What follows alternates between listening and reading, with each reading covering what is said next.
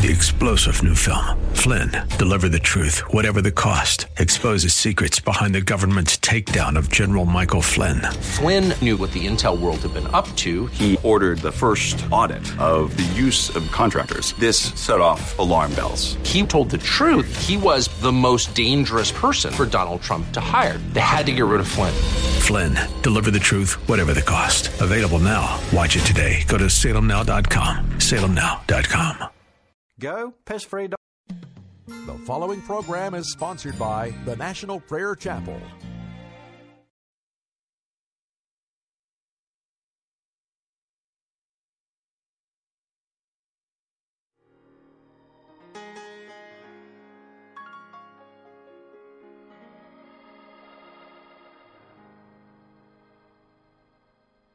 Precious Lord, take my hand, lead me on, let me stand. I am tired, I am weak, I am lost.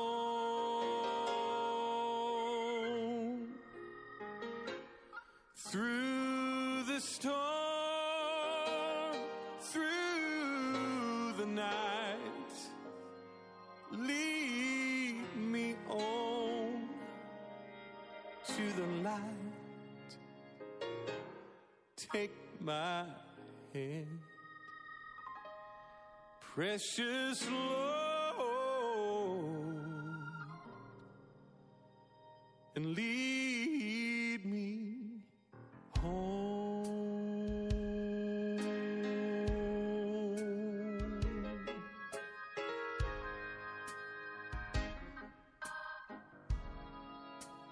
Precious Lord, take my hand, lead me on, let me stand. I am tired, I am weak, I am worn.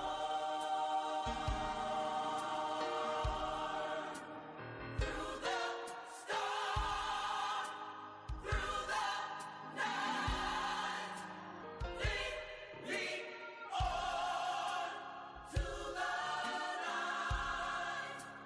Take my hand, precious Lord, and lead me on.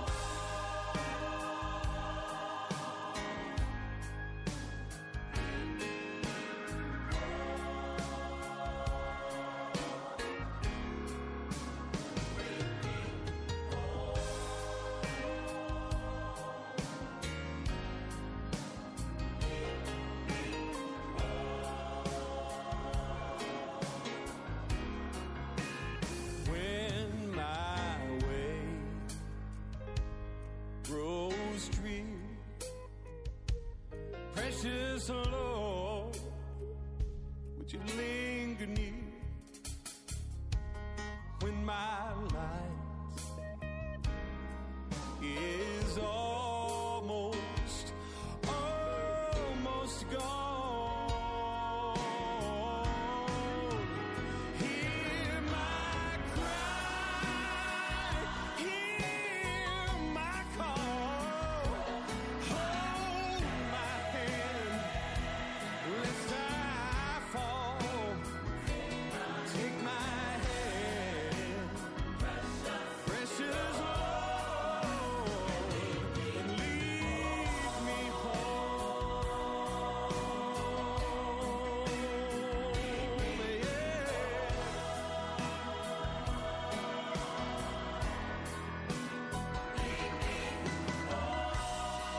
Through the storms of my life, Jesus, would you take my hand? Oh, lead me home.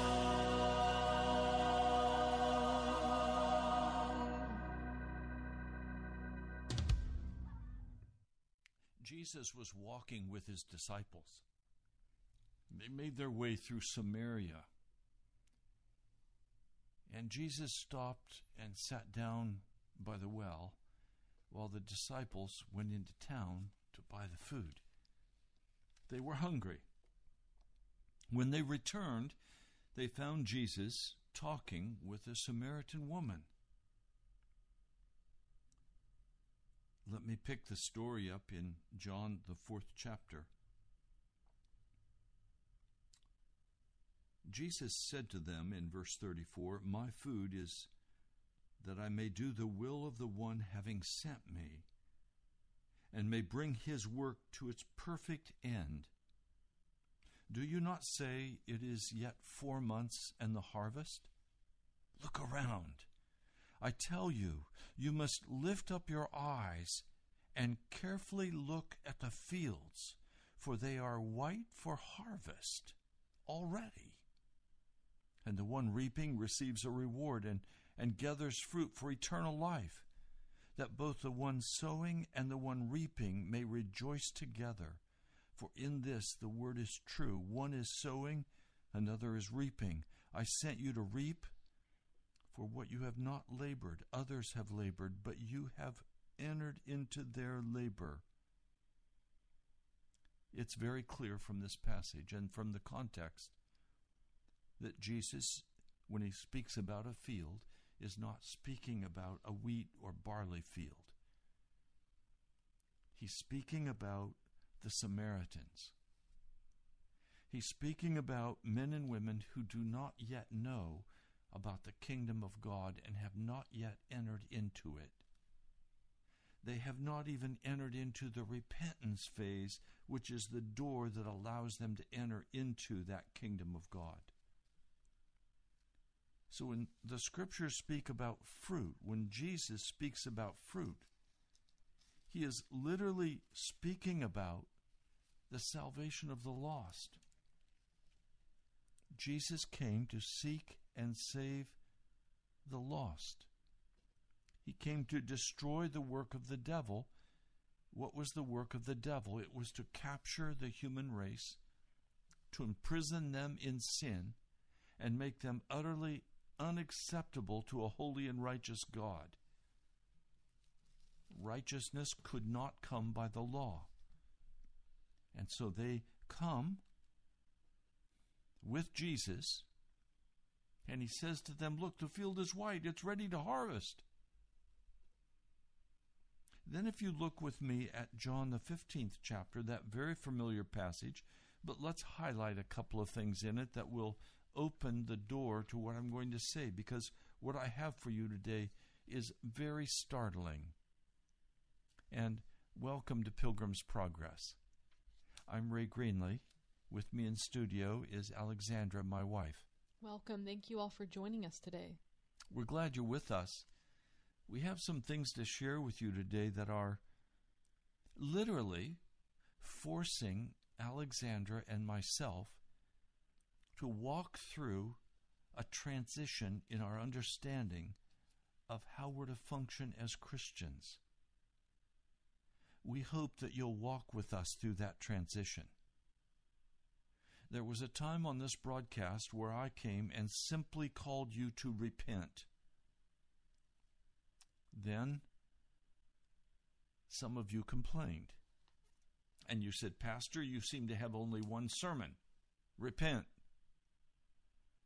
Then I moved to the next step, and that was entire sanctification. Be made holy, be made righteous as a free gift from Jesus, and enter into all righteousness, leaving all sin behind, walking clean before a mighty and holy God. Now, for some of you, that was a real stretch, and some of you were quite upset with me. But historically, Jonathan Edwards, George Whitefield, Charles Finney, you go through John Wesley, William and Catherine Booth, founders of the Salvation Army. They all preached a sinless Christian life. Charles Wesley was kicked out of the Anglican Church over his theology. They didn't like what he was teaching. We were likewise kicked out of All Saints Anglican Church because the bishop did not like what we were teaching. They believe in the sinning Christian. But I came strongly against that and have continued to do so, because that's what's historic Christian faith. The teaching today that you can walk in your sin and still be saved is a great delusion. It's not the truth. It's also a horrible bondage if you actually want to be free from sin, to be told that you can't. And Jesus came to free us from every bondage of Satan. So the good news is today, if you are struggling, if you feel like you've never been able to overcome your sin, the good news is that in Jesus Christ today, he can make you completely free, and he'll change your heart so that you don't even want to sin anymore. Now, some of you struggled a lot with that, and then when I moved with my wife Alexandra into the third phase, which is the baptism of Pentecost, the baptism of the Holy Spirit for power in the work of the kingdom. Some of you have struggled with me on that issue. But frankly, the New Testament teaches, repent, take up your cross, and follow Jesus.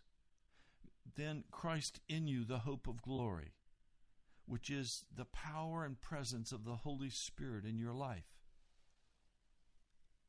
But this is not all about you and me. There's another aspect to this. And this is what the National Prayer Chapel is going through. Now, we're going to survive this only by the grace of Jesus. But we are going to walk through it. In John the 15th chapter, the Gospel of John, he writes, I am the vine. This is Jesus speaking as he was walking with the disciples toward the Garden of Gethsemane just before crucifixion. I am the vine, the true one, and my Father is the vine dresser. Every branch in me not bearing fruit, he cuts it off. And every branch bearing fruit, he always prunes it. Well, what kind of fruit are we speaking about? He's using the imagery of a grapevine, but he's literally talking about bringing lost souls into the kingdom of God. That's what the whole New Testament is all about. Bringing you into salvation, washed, cleansed, living without sin, and then an active part of building the kingdom of God. Read carefully Ephesians, the 4th chapter. He goes on, you are already clean by means of the word that I've spoken to you. You must remain in union with me and I with you.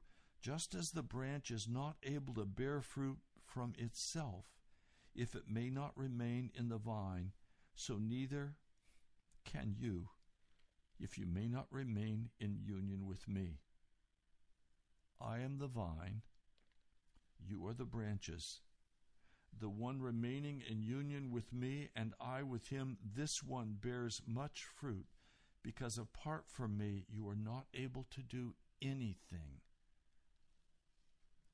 So many people that I talk to today who say, yes, I'm a Christian, have borne no fruit for the kingdom of God. Are they in danger of being cut off? Yes. Yes. We are called to bear fruit for the kingdom of God. That's what this is all about. Verse 6, if anyone may not remain in union with me, he was thrown out as the branch and was dried up. And they gather them and throw them into the fire, and they are burned. The church today is full of dead branches. Self-centered, self-satisfied. not wanting to hear the message of repentance and not wanting to hear the message of leaving all of your sin and totally giving everything over into the hand of God. I asked one person, "Is your wife a Christian?" His response was, "No, I don't think so. She has idols in her life." Well, idols in the life of a person who says they are Christian means they are not really Christian. What is an idol? Anything that we put ahead of Jesus. Anyone we put ahead of Jesus is an idol. And so he's saying, if you may remain in union with me, that is utterly everything on the altar, everything given to Jesus, time, energy, money, family, everything. My words may remain in you, and you will ask whatever you may desire, and it will happen for you. By this my Father was glorified, that you bear much fruit, and you will prove to be my disciples. So we're called to prove that we're Jesus' disciples. What needs to happen in order for us to be able to do this? Well, let's look again at the book of Acts. Acts of the Apostles, in chapter 1. I'm going to begin reading in verse 4.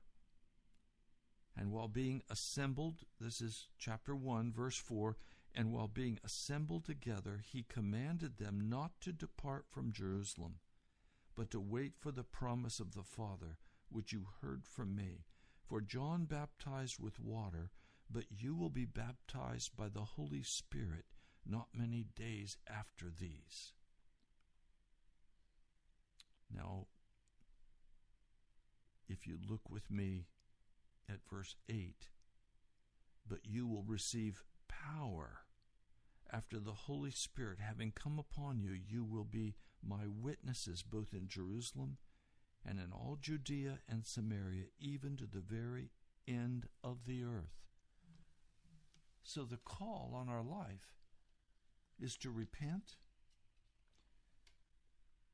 to be made righteous as a free gift of Jesus and have all sin removed from our hearts,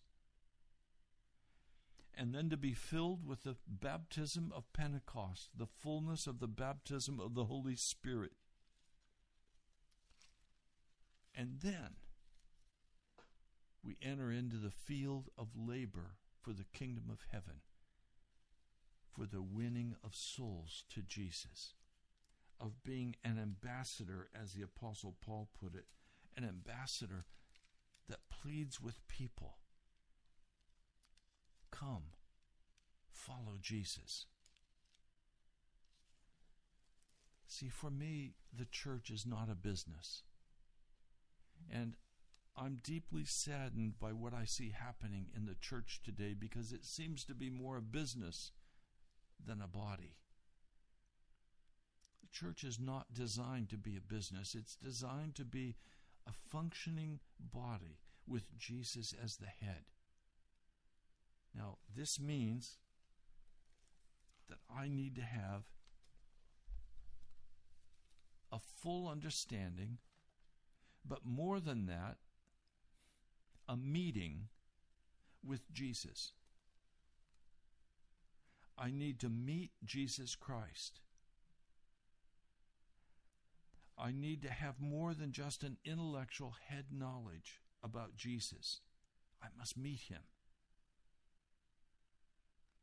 Church is not a place of entertainment. It's not a place of business. It's not a place of social connections outside of Jesus Christ. Jesus is everything. He's the one we worship and serve. So as we come now to chapter 2 of the book of Acts, verse 1, and while the day of Pentecost is being fulfilled, they were all in one accord at the same place. And suddenly there came out from heaven a noise as the rushing of a mighty wind, and it filled the whole house where they were sitting. And there appeared to them tongues parting off as fire, and sat upon each one of them. And they were all filled by the Holy Spirit, and began to speak with tongues of a different kind, as the Spirit was giving them to speak out. Now in these tongues, they were being understood by all of the people from foreign countries.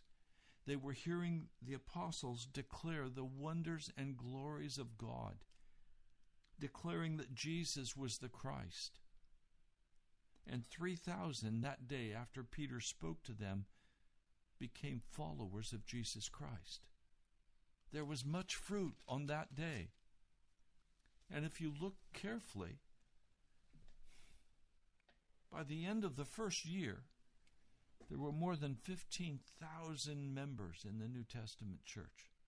And by the end of that century, the entire then known world had heard about Jesus, with many turning and repentance, being made righteous, and then entering into the work of the kingdom of God. We have to come back to this. This is the biblical model that has been given to us for how we are to work for Jesus. Now, all of this is governed by love. It's not a matter of going out and asking someone if they will repeat after you certain statements called a sinner's prayer. No, it's a meeting with Jesus where a decision is made that they will lay their life down for Jesus and they will follow him. If you look again in John the 15th chapter, I'll begin in verse 9. As the Father loved me, I also loved you. You must remain in my love. If you may keep my commandments, you will remain in my love, just as I have kept the commandments of my Father and remain in his love. Now, what is his command? Verse 12. My command is this,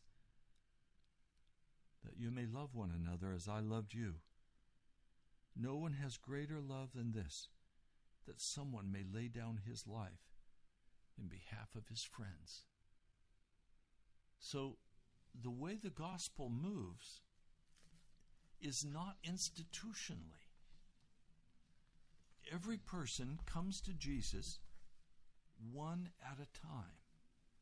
Now, we come with a broad sweep with this radio broadcast, and it's our intention that if you are still walking in sin, that you immediately repent, and that you allow Jesus to come fully into your life.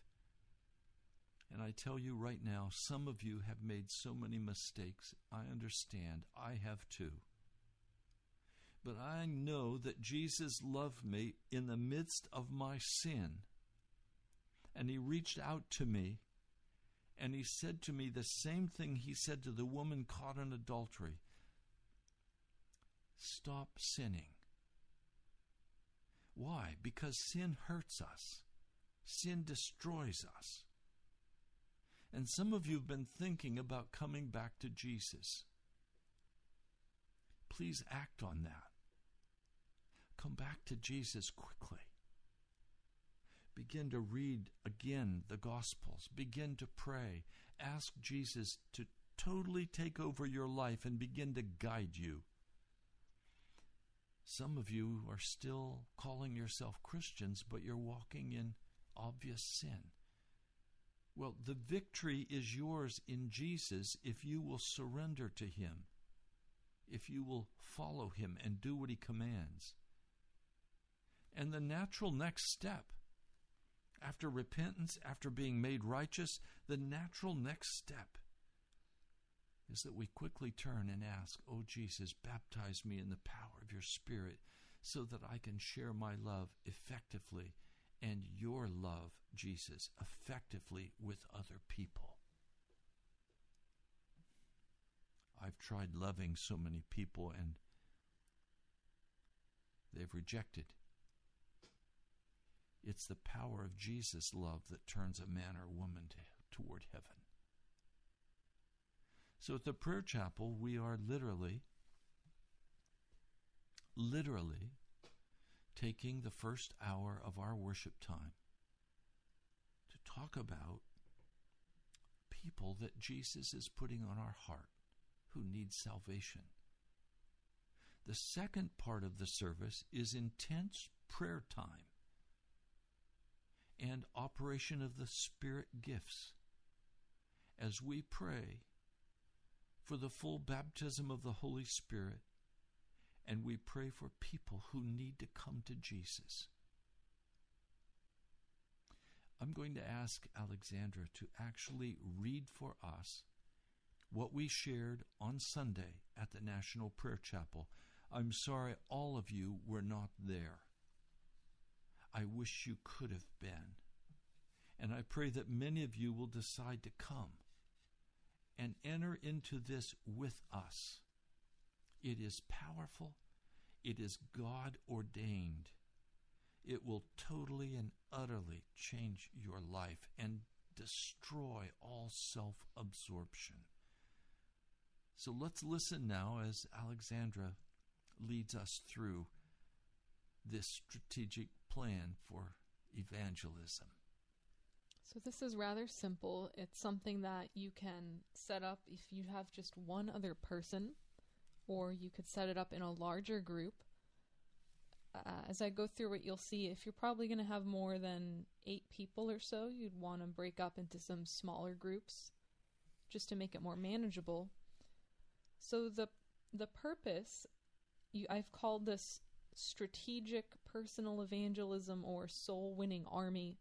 The purpose is to mobilize the church, that is Christians, to fulfill the Great Commission and win souls to Christ. And the way that this happens is by providing spiritual, prayer, emotional, and practical support for Christians as we earnestly seek the salvation of our family, our friends, the poor, the sick, other personal contacts we have. Now, this can also be used in your prayers for other Christians who are going through a difficult time. Often when we come to Jesus, especially if we come to Jesus as an adult, we've really messed up our lives because of our bad decisions. So, okay, we come to Jesus and we are forgiven of our sins, but we're still dealing with very painful consequences of those decisions. For example, a horrible custody battle. Part of intercession is not just for the lost, but for Christians. And the main thing we're talking about here is praying for other people and really taking on their burden as if it's your own burden.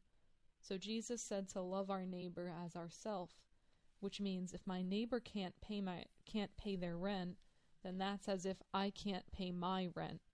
And so I take on that burden of prayer for them, and if I have the ability to help them, and the Holy Spirit so guides me to do so, then I help them. So as you go about setting up this group, let's say you have let's say you work in a secular workplace, and you have one Christian friend who works at that workplace with you, and everyone else is a non-Christian. You could set up a group with this person. It's just only about a 1 hour per week commitment. You could meet more often than that, but you could just say, all right, on Wednesdays, I'm going to go out to lunch with this person, and we'll use that time as our meeting. And you can begin to pray for your unconverted coworkers. Now, you might also have someone in your church who you really feel like you have the same kind of heart or the same mind as that person. You might want to approach them. It could be someone in your family. Maybe there's just you and one other person in your family who are Christians, and you want the rest of your family to come to know Jesus. So the only real requirement here is that you and the other people in your group have to be converted. because the purpose of this group is to pray for other people, not to pray for itself. That you have to be committed to the same purpose. So you don't want to be trying to get people together who are disagreed, where, maybe one person says, I don't think we should really pray for people to be saved. Okay, well then that's not going to work, right? So you have to have the same agreement. And the last is that you be loving. And you'll see more why that's the case in a moment. I would recommend setting up some guidelines when you first start the group. So for example, there are some kind of hit lists throughout the Bible of sins that will take us to hell, such as lying or fornication. These are sins that if we commit, we are not saved. And I don't mean just a one-time committal, I mean you're still a sinner. Now what I'm saying is to set up a ground rule where if you discover that someone in your group is committing this kind of sin, that you speak to them about it and ask them to change. And if they don't change, then you ask that person to leave the group and you make their conversion a subject of prayer. Now, there's another reason why you might need to ask someone to leave the group, even if they aren't in one of what we would say a gross sin. And that's if they become unloving, hostile, disrespectful, contentious, or if they start to regularly skip meetings, if they're not keeping up what you all agreed to. You might want to just have a conversation with that person and say, look, this is supposed to be a support group, and such behavior that you're doing is hurting the group. Would you like to change that, or would you like to leave the group? So those are the two basic guidelines. Now, all you're simply going to do when you meet with your group, the first day, is to create have each person have a sheet of paper and create an individual list of names of people who you're seeking to win to Jesus, or Christians who you're interceding for. And then come together and make a master list and say, okay, this next week I'm going to reach out to, say, these 3 or 4 people on my individual list and put that on the master list. And then what will happen is throughout the week you will pray for everybody on the list. So instead of just having your own little couple people who you're praying for everyone on the list from the whole group. So before that happens, though, when you first put together the master list, this is an excellent opportunity to pray together and to talk to each other about how you're going to reach out to these people. So, for example, you might be reaching out to someone who's very poor, and you might say, okay, this week I want to bring over a meal to this person's house. Or you might say, I don't really know how to reach out to this person. What are your ideas? And so you can get feedback from the group. And you might say, well, I'm going to reach out to this Muslim person this week. I've tried talking to them before, but every time they ask me this question and I don't know how to answer them. And then you can share that with the other people in the group and get some advice. Pray about it together. So that way you have a plan. And you also have the support of the other people in your group. You're not out there on your own trying to fight your way through, but you're together. You can help each other with ideas, with feedback, with prayer.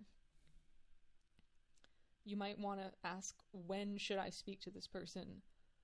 Maybe it's someone who works like 70 hours a week. You're like, how am I going to find time to speak to these people? Well, someone might have an idea. And then you pray together. Before you end the meeting, make sure you pray together. And when you leave, everyone should have a copy of the master list with the names of the people and an idea of how they're going to reach out to those particular people they've identified. And you should also put together a contact sheet with the names of each person in the group, each Christian in the group, and their phone number, email address. So that way, as you go through the week, let's say you meet on Wednesday and you're not going to meet again until next Wednesday. And then Friday rolls around and you're saying, I really need to get some more advice from such and such person, or I've been praying for this other person's somebody that somebody else is trying to reach, and I feel like I have a word from the Lord for them. You need to be able to contact each other throughout the week. So make sure at the end of your meeting that you have the master list, the contact sheet, and you have an idea of how you're going to reach out to the people on your list. And now where this gets exciting is the next week when you meet, you get to share with everybody how it went and get, additional feedback. And the goal here is that as you're praying for people who are local, that you become able to invite them, say, to this group. Or you may set up a separate meeting where you want to invite the people as you begin to make some headway. And make it clear when you invite people that you will be praying for them to be converted. And when they come, actually pray that Jesus will come and meet them, that they will be saved, that they will receive the power of the Holy Spirit with the gift of speaking in tongues. And this is really neat because as you go from week to week on this, you might find that the group evolves into different kinds of local outreaches. So for example, just yesterday, I had the great joy and privilege of doing a bra party, which I shared on the air. And thank you again for those of you who gave. It was incredible. I was so happy. The women were thrilled. I showed them one listener who sent a very large gift. I showed them the letter from the listener, and they were just amazed and in wonder, because I told them when I first invited them to the bra party, I said, I don't have any money to do this, but I'm praying and I'm trusting Jesus to send the money. So then when I showed them the letter and the money in it, they had this look of wonder on their face, and they were like, you're right, you did say Jesus would send the money. So it was really wonderful. They got a lot of things they really needed. We were able to pray together. We had dinner together. And through this, I was able to see more ways in which I can help them, in which they need help. And I expect that this will probably continue to grow with more people coming on board and more things that they need help with. And so what I'm saying is that when you start praying for just one person, those people are connected to other people. And so what you might find is that what started out as you just praying for an individual turns into some kind of bigger outreach, like street evangelism or pro-life work, some kind of specific project, because you recognize there's a whole group of people who need that kind of help.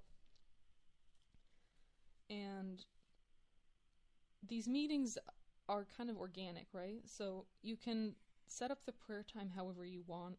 You can have a time at the beginning, in the middle, at the end, where you allow space for the gifts of the Spirit to operate. By the gifts of the Spirit, I mean a prophetic word, a word of knowledge, tongues and interpretation. You may find that it would be really helpful to start the meeting with maybe 10 or 15 minutes of specific instruction if you find that the people in the group are kind of struggling in a certain area, or if you just happen to stumble across something that you think would be helpful for everyone. And this is also a time, as you're praying for these people, and as you're finally actually reaching out in practical ways throughout the week to love them, to help them, that you find you need to pray for the power of the Holy Spirit, because it's only by the power of the Holy Spirit that these people will actually come to meet Jesus and be converted. And so it's very exciting and liberating, because as Jackie Pullinger says, we're devoting our lives to being kind, to loving people, to helping them. And as we do that, and as we pray for them, Jesus will from time to time meet these people and heal them, deliver them in a miraculous way. And then that's the opportunity for them to come to know Jesus as their Savior and Lord. Now, what's so exciting for me about this whole plan that you've just laid out, Alexandra, is that we recognize our desperate need for the Holy Spirit. That saving people from sin is not a human energy process. It's a divine encounter. And so, when we become deliberate about praying for someone, and by the way, I want to press this point. We're not just praying for them. We're then reaching out to them in very specific ways. And some of us have spent way too much time praying for someone's salvation without doing any outreach to them personally that tells them how much we love them and how much we care for them. Yes, so for example, let's say that in your neighborhood you have one Christian neighbor and you don't really know who the rest of your neighbors are. Okay, so if I'm going to love my neighbor, then step one is I first have to know my neighbor. Okay, so that would be a good place to start, right? You can go over and introduce yourself. You could bring some muffins or cookies. If you're not into the muffins and cookies, maybe you could do something else for them or just go say hi. And then that way, when you get together with your Christian neighbor to start praying for your neighbors, you have some, how shall I put this? You have something to dig into. You have some fodder to work with, right? And then you can talk about it. You can say, well, let's see, would it be best to reach our neighbors individually? Should I invite, one neighbor at a time over for dinner? Or would it be best to invite them over for some kind of potluck and we can meet them all at the same time? Maybe you want to start off with a potluck, kind of like a meet and greet, and then from there you can figure out how you'll reach out to people individually. There's many ways to do it. There's not one right or wrong way. It just depends on the people you're working with. And it depends on the direction of the Holy Spirit as you pray. But what this does is set an absolute fire in your heart to make you conscious of the lost. When I say lost, I mean people that you love, that if you don't intervene in their life, they are going to go to hell. And you will lose them for eternity. They will be gone for eternity. Now, our salvation is also very connected to this. Let's be very clear. If you don't go out and work in the harvest field, if you don't make any attempt to win anyone to Jesus, if you don't sacrifice time, energy, and money to win another person to Jesus, you are a branch that is no longer connected to the vine. You will be cut off and cast into the fire. It's time to resurrect these dead branches of our lives and get connected to Jesus and begin to let Jesus flow through us in love to other people. It's not a matter of a flow of information to other people. It's a matter of compassion and love flowing out of our heart and our life into other people's lives. To be clear, you should not be reaching out to someone simply because you're afraid of being lost personally. But you should be reaching out to someone because, first of all, you actually go and meet them and you see them. And then by seeing them, you start to experience those feelings of compassion. As Jackie Pullinger in her sermon on Friday's broadcast shared, it's seeing produces those feelings of compassion, and that in turn produces action. It's very important as you do this that you're not reaching out to people with any strings attached. We're not saying you can come over for dinner, but first you have to listen to me preach. That's not what we're saying. Jesus didn't even do it that way. He fed the people first, and then they were interested and wanted to hear. So Jesus actually met the needs of the people he was ministering to, and then shared the word of life with them. and invited them to follow him. So if you're like so many people in America, you go to church on Sunday.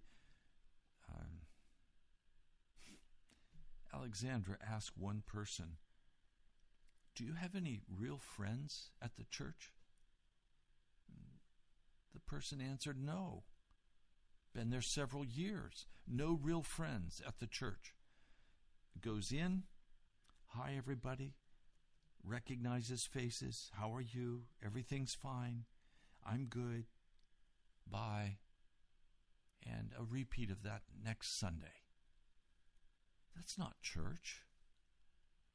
That's not the way the body of Christ functions.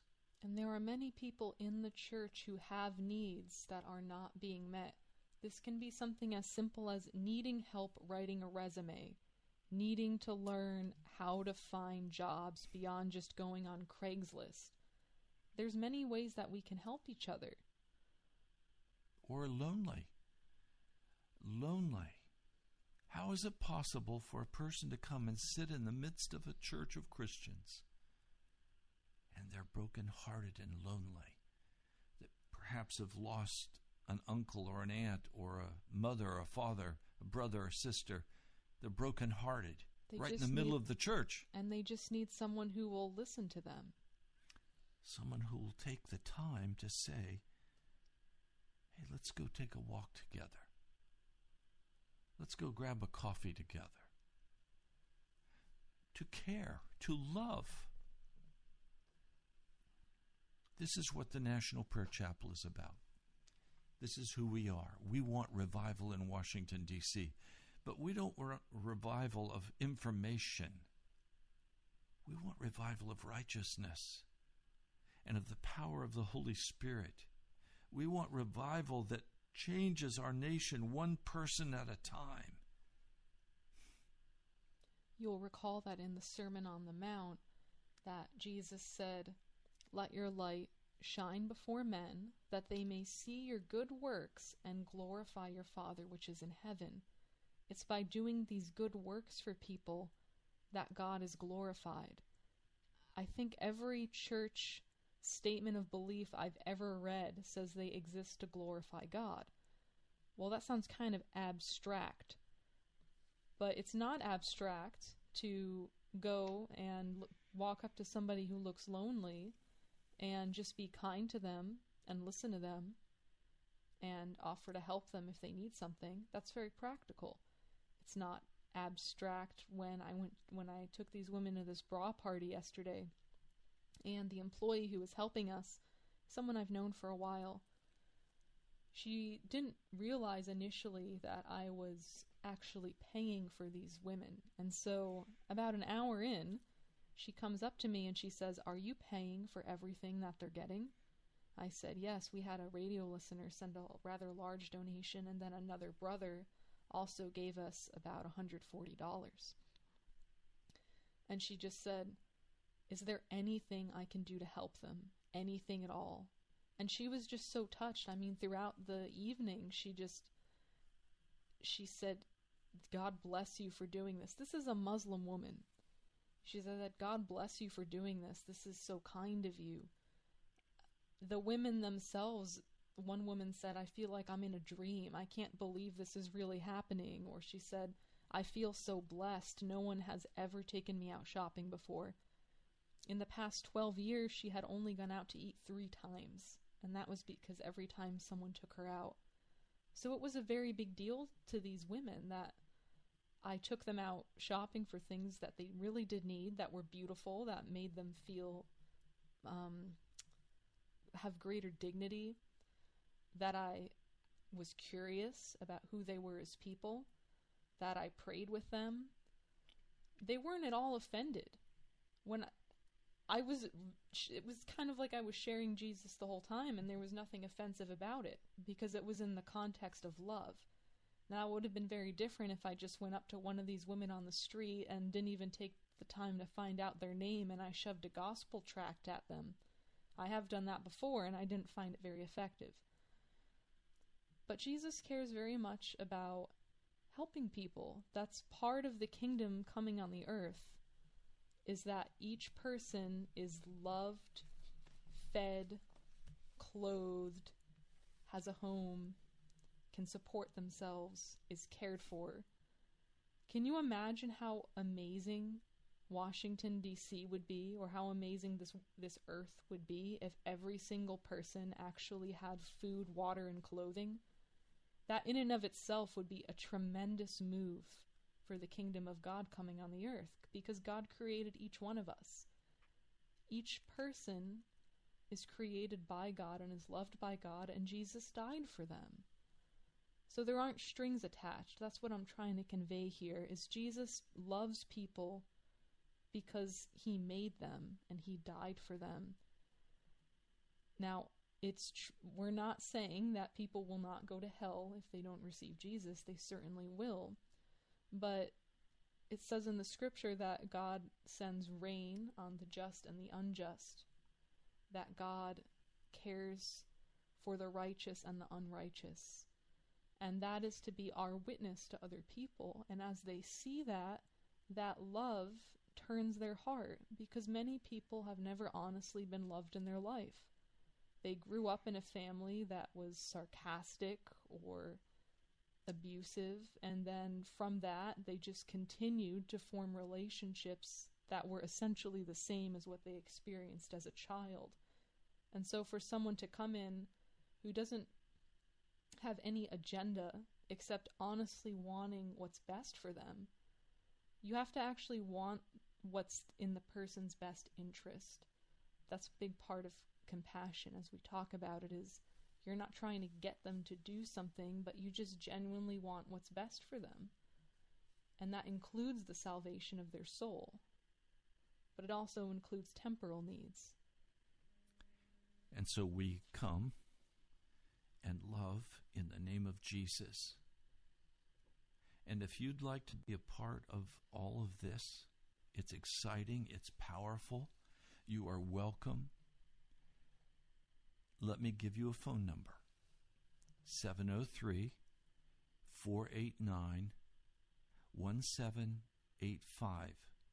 That's our cell number. You're welcome to call. If you call,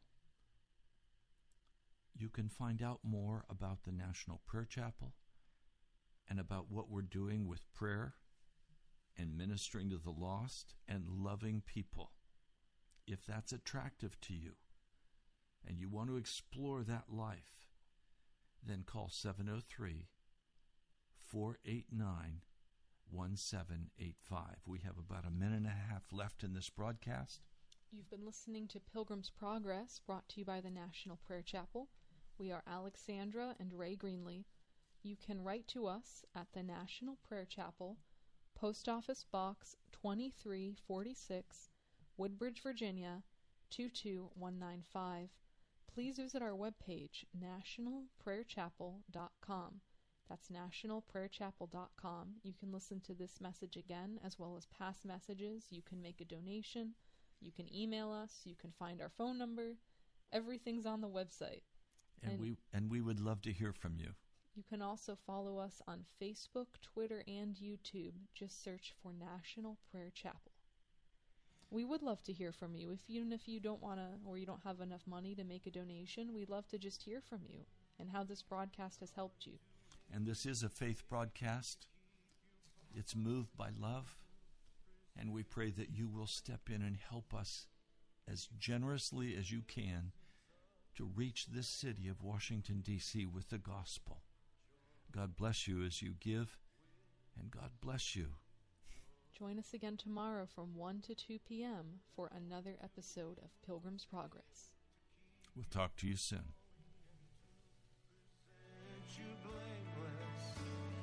Before the presence of His glory with great joy, with great joy, to the only God our Savior. 3-star General Michael J. Flynn, head of the Pentagon Intelligence Agency, knew all the government's dirty secrets. He was one of the most respected generals in the military. Flynn knew what the intel world had been up to. He understood its funding. He ordered the first audit of the use of contractors. This set off alarm bells.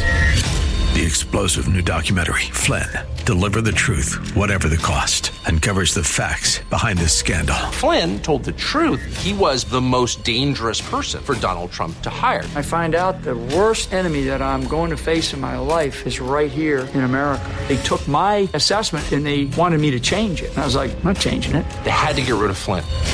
With in-depth interviews, archival footage, and never-before-seen personal records of the man behind the headlines. I just felt like I was drowning. Flynn, Deliver the Truth, Whatever the Cost. Available now. Watch it today. Go to salemnow.com. salemnow.com.